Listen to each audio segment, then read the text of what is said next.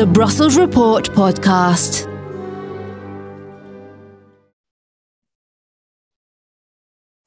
Welcome to the new episode of the Brussels Report podcast. My name is Peter Kleppe. I'm the editor-in-chief of Brussels Report, and I'm delighted to have as my guest today Zoltan Kesz. He is a former member of parliament from Hungary, and at the moment he's the director of operations of the Civitas Institute, as well as the honorary president of the Free Market Foundation in Hungary. So he's a real fighter for liberty in Hungary, and I'm really delighted to have him with me here in this podcast because, of course, Hungary is on the forefront of, let's say, the debate within the European Union on the rule of law and sort of how to deal with member states that are perceived to be, let's say, backsliding in terms of the rule of law. And perhaps in the case of Hungary, you could also say backsliding in terms of economic reform, the country that did a lot of good after communism collapsed. Zoltan, welcome. Well, thank you, Peter, and I'm really honored to be here on your show. Great to have you. So maybe first, to continue a little bit the introduction, maybe you should explain how you became an MP and how you basically grabbed the supermajority of Viktor Orban, if I'm not mistaken. Well, that was 6 years ago, unfortunately, a long time ago, and that was a by-election for one seat in my constituency. And I decided to run as an independent, and I was supported by 6 parties. And I managed to defeat the pro-government or the governing party's candidate, which at the time meant that they didn't have a 2/3 majority anymore for 3 years only, because after that in 2018, they won again with a 2/3 majority. And we are looking at next year's election. One of the things that is in focus, whether they will have another 2/3 majority next year or not. Okay, interesting. Well, it's still quite a great accomplishment because, in politics, it's hard to make a difference as just a member of parliament. So you were even, let's say, as you say, an independent. So I think that's quite impressive and really shows how, how well grounded you are in Hungarian politics.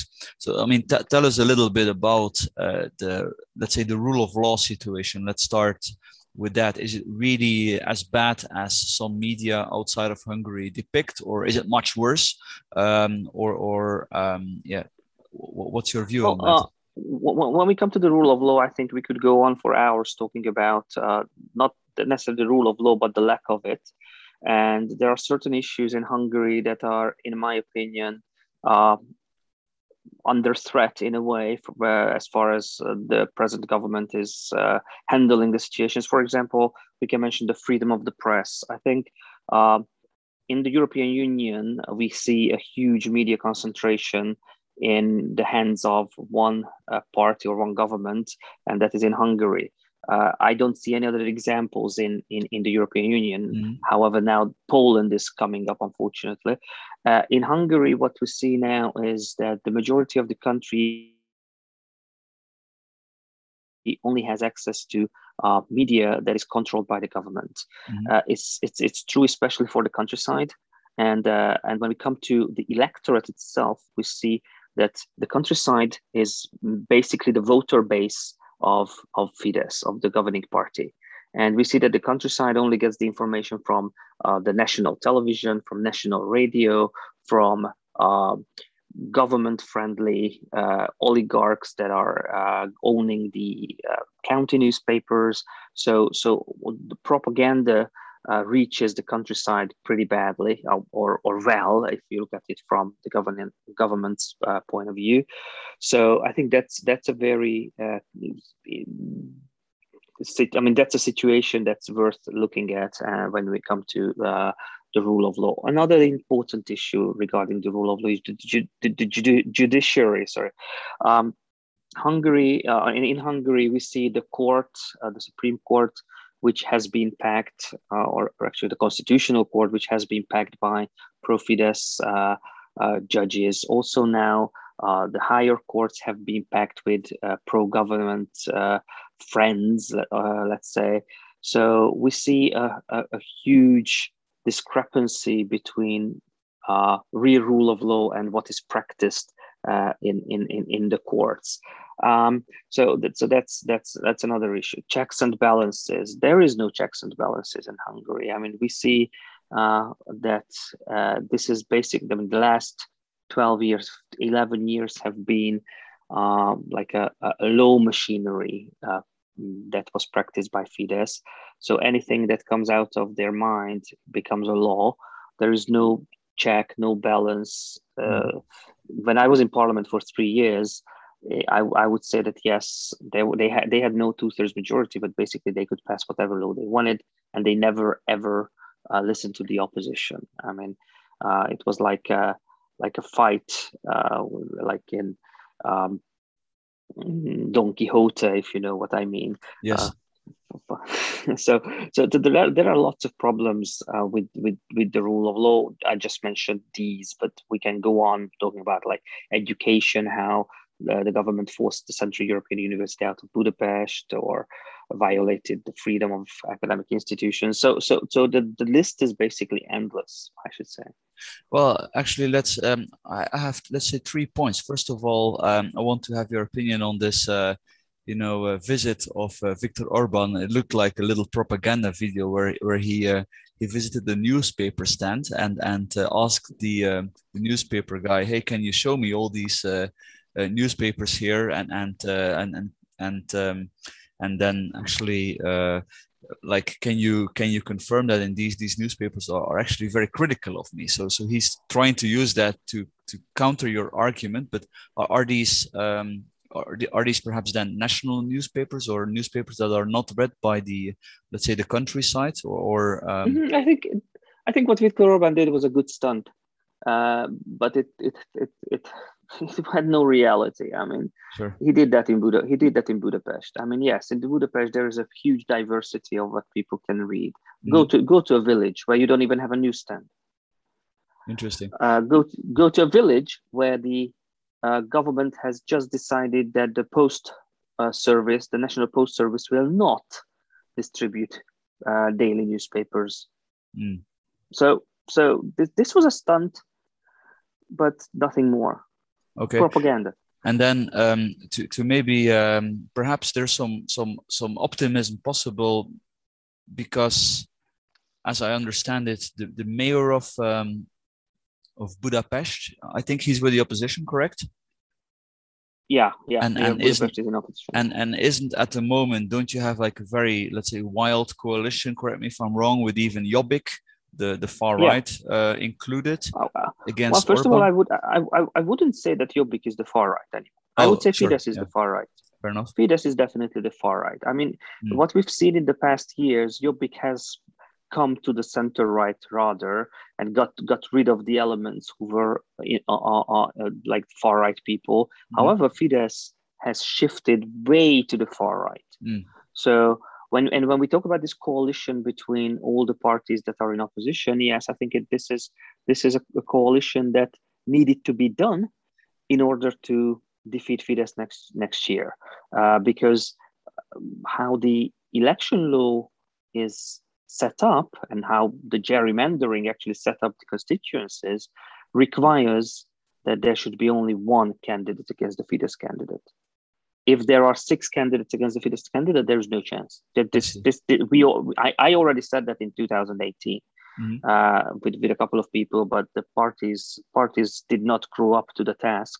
The people already knew the answers, but the parties didn't. Now the parties all know the answer, but and they are trying to cooperate with each other. So I think this is a very important improvement once we look at the political landscape of Hungary, because never before had we seen a very close cooperation between Jobbik and the leftist parties. So I think this is a historic moment in a way, and I know that Fidesz will use the far right card against Jobbik, especially internationally. But I really want to warn that it is the far right that is claiming another party being the far right. So it's basically the old Bolshevik tactic that Fidesz is using, blaming your opponents of what you are or what you do. Okay, and perhaps if we go to the topic of let's say the Chinese university, so China was going to invest even, I think it was 1 billion. It was like an enormous amount into a university in Budapest, right? Exactly. Just when the Central European University was sort of bullied out of Hungary, if I'm not wrong. I guess you would agree with that sentiment, and what I've understood from it, it looked like bullying. So I mean, isn't that a victory? Isn't that sort of like a sign of hope? Well, basically, we see now that there are two major. Sorry, I should explain. As I understand, this project has failed. That the Chinese university will not be residing there, right? Well, not necessarily. I mean, we're not sure yet. Okay. So, okay. There was a demonstration. Sure, we know already that the majority of the Hungarian population is very much against the Fudan University campus in Budapest. Mainly, not only because of what you mentioned, the Chinese money, but the Chinese loan that is $1.5 billion, if I'm not mistaken, yes. And it should be covered by Hungarian taxpayers, which is definitely not very attractive. And we see that around 2/3 of Hungarians don't support this university. And there were demonstrations, and Fidesz finally took this topic off the agenda. However, we don't know what's going to happen if, for some reason, they win next year, and maybe this will come back to the table. But the other interesting story, another interesting Chinese cooperation, let's put it this way, is the Belgrade-Budapest railway line, which is, I would say, a gateway for China to enter the European Union. Again, huge amount of money and no transparency at all. So and also during the pandemic, we have seen how the Hungarian government has received a lot of support from China to propagate their machines, the vaccines, the ventilating machinery, and all that. And to what extent the Hungarian government has been involved in the business with China, again, costing billions to the Hungarian taxpayers. That's, I think, an interesting topic because, I mean, as a free trader, generally, I would say, great, more infrastructure, more cooperation, more trade. But of course, these joint projects with China and Russia, I mean, in my view, are not not really free trade or free enterprise ventures. I mean, typically the Kremlin is behind it, or with some, or the Chinese government is behind it, or the CCP is behind it. Exactly. So there is no free trade. I mean, real free trade between these countries, and also this is the same thing we see that there's also always an intermediary between the seller and the buyer, usually an oligarch, usually a friend of the government, increasing the price to skyrocket to, I don't know, billions. So there is no free trade. It has nothing to do with it. Although the Orban government is trying to depict itself, especially internationally, that it's a pro-capitalist, pro-free trade government. No way. I find the element that you say that there's a big loan, I find that actually more interesting than just the mere fact of a Chinese university. Yeah, some Chinese propaganda university, that's one thing. But then the fact that Hungarian taxpayers, like you say, would be dependent on the CCP, on China. What we've seen in Montenegro, what we've seen in places in Africa where China gives a loan and then tries to use this for political leverage. I mean, Is Oh yeah, that too definitely, much of a worry in definitely. Hungary, or is that Oh yeah, actually, yeah, yeah. yeah?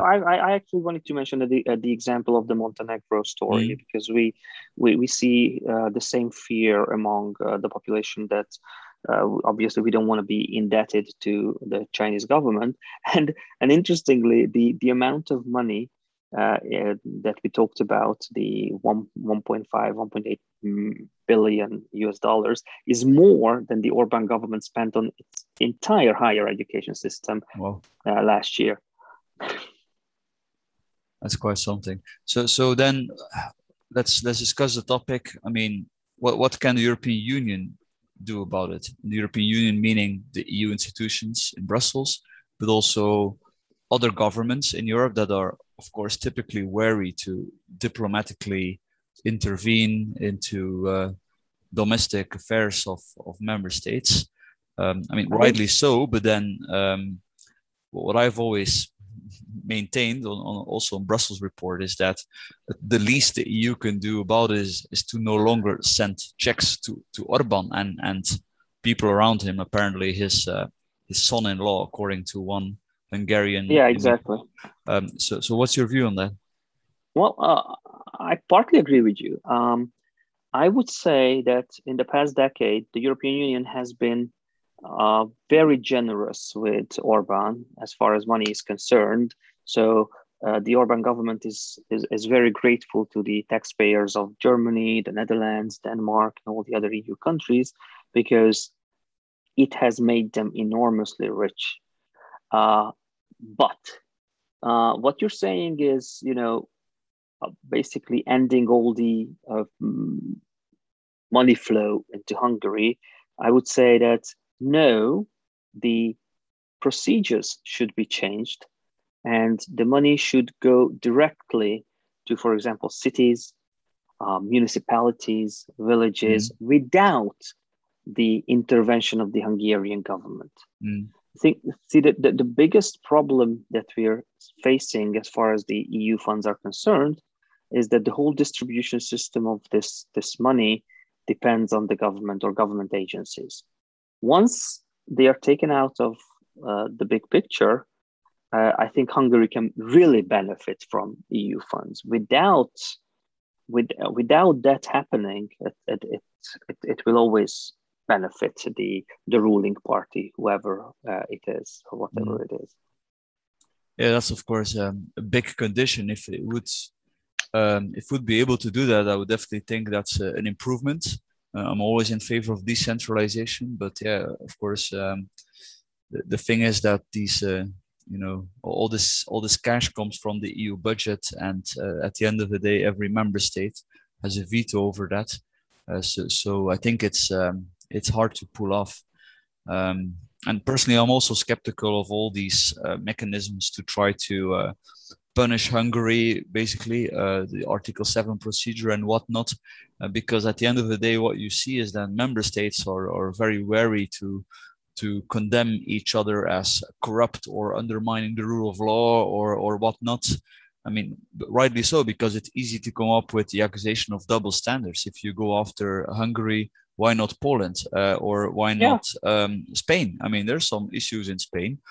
Some officials that now are Catalan officials, people that were basically working in the bureaucracy, that are now liable for huge amount of money for allegedly having cooperated with that mock referendum.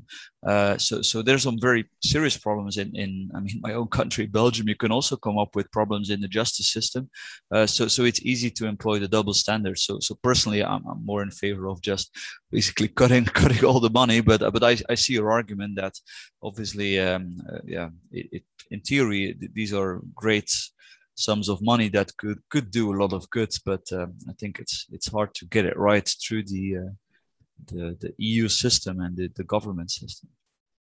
Yeah, definitely. I have to agree with you on that point. Yes, but you have to make a precedent out of the misuse of public funds as well. There have been no precedents made out of the mishandling of the EU funds.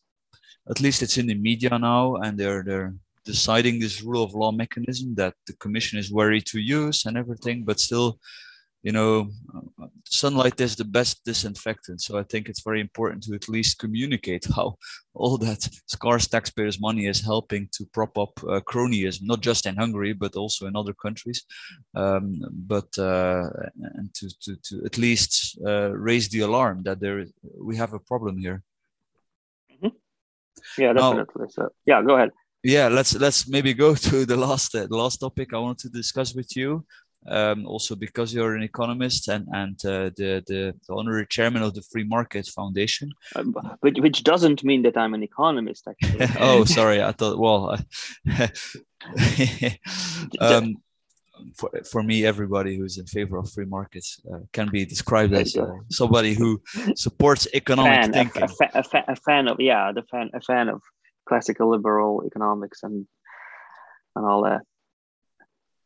It's not as hard to be an economist as long as you think that if you agree with the fact that everything has a cost and there's no such thing as a free lunch. I would say if you agree with that, you're an economist. Yeah. Well, anyway, so Hungary, as I understand it, after the fall of communism, was one of the, let's say, the great examples. I mean, not everything was right, but a lot of things happened in a relatively good way in the 90s. And then somehow it seems to have stopped. Correct me if I'm wrong, but it looks like Hungary entered the middle income trap. And now we have all these cronyism as well in the last 10, 15 years. Basically, maybe this is connected with brain drain, I'm not sure. But then on the other hand, we see that Orban and Hungary has now the lowest corporate tax rate in the EU, 9%. So what's your view on that?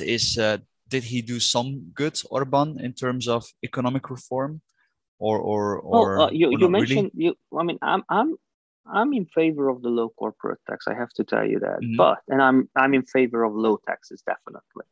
But when we talk about the low corporate tax or the low income tax, we have to mention that we have the highest value-added tax in the whole European Union with 27%. Okay. Oh wow! I think that tells you a lot. Yes, that is massive.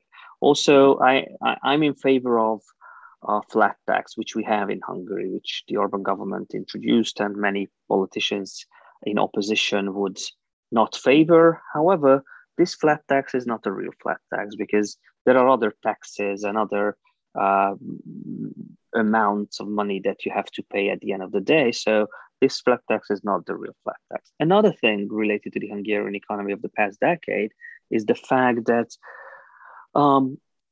you can show yourself as a successful economy once you do it on other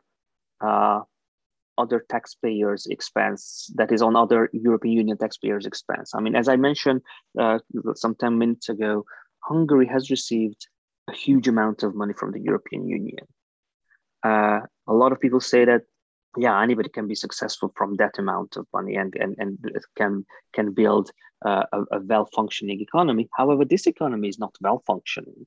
What we see now is, as you mentioned, the brain drain. We have a lot of sectors in the country where we see a huge labor shortage, medical workers, doctors, nurses.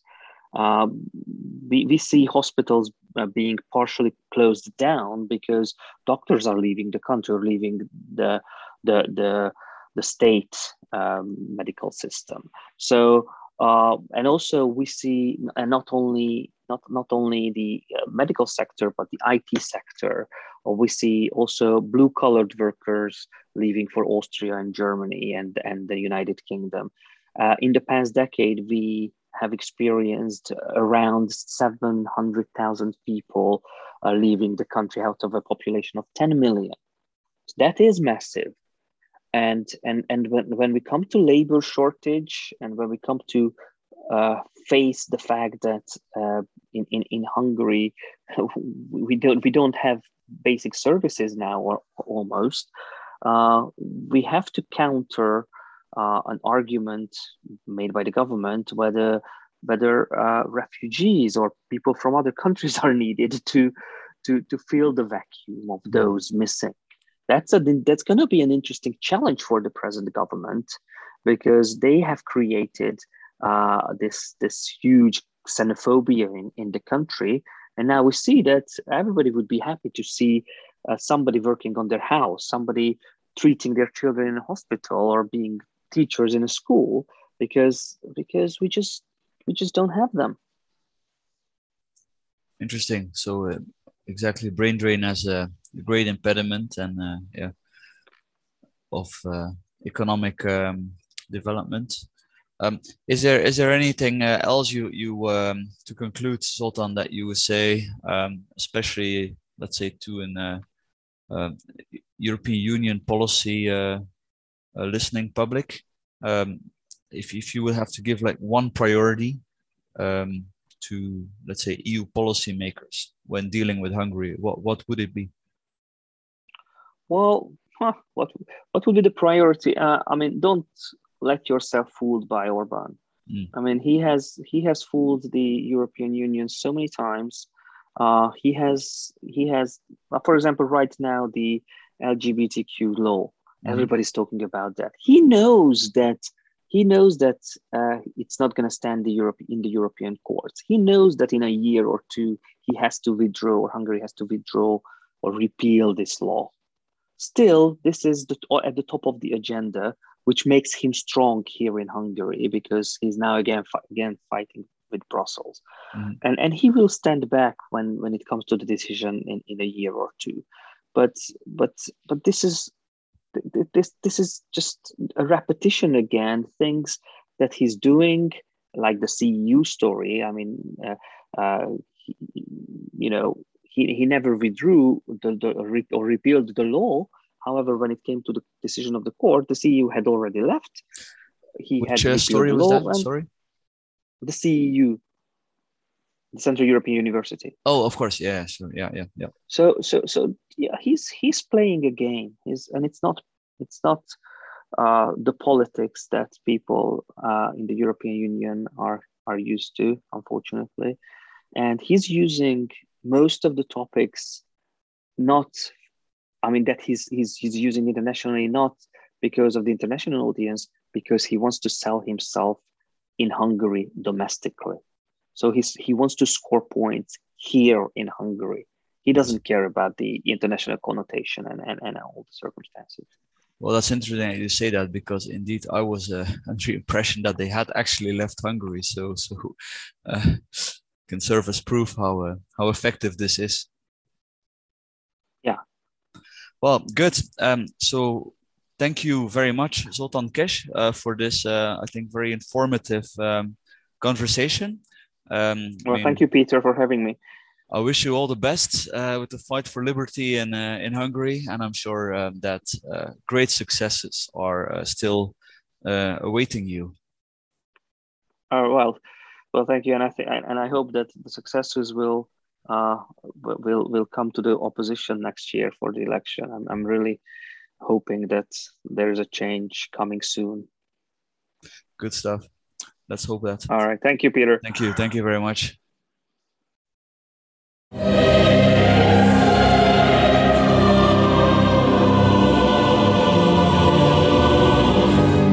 The Brussels Report podcast.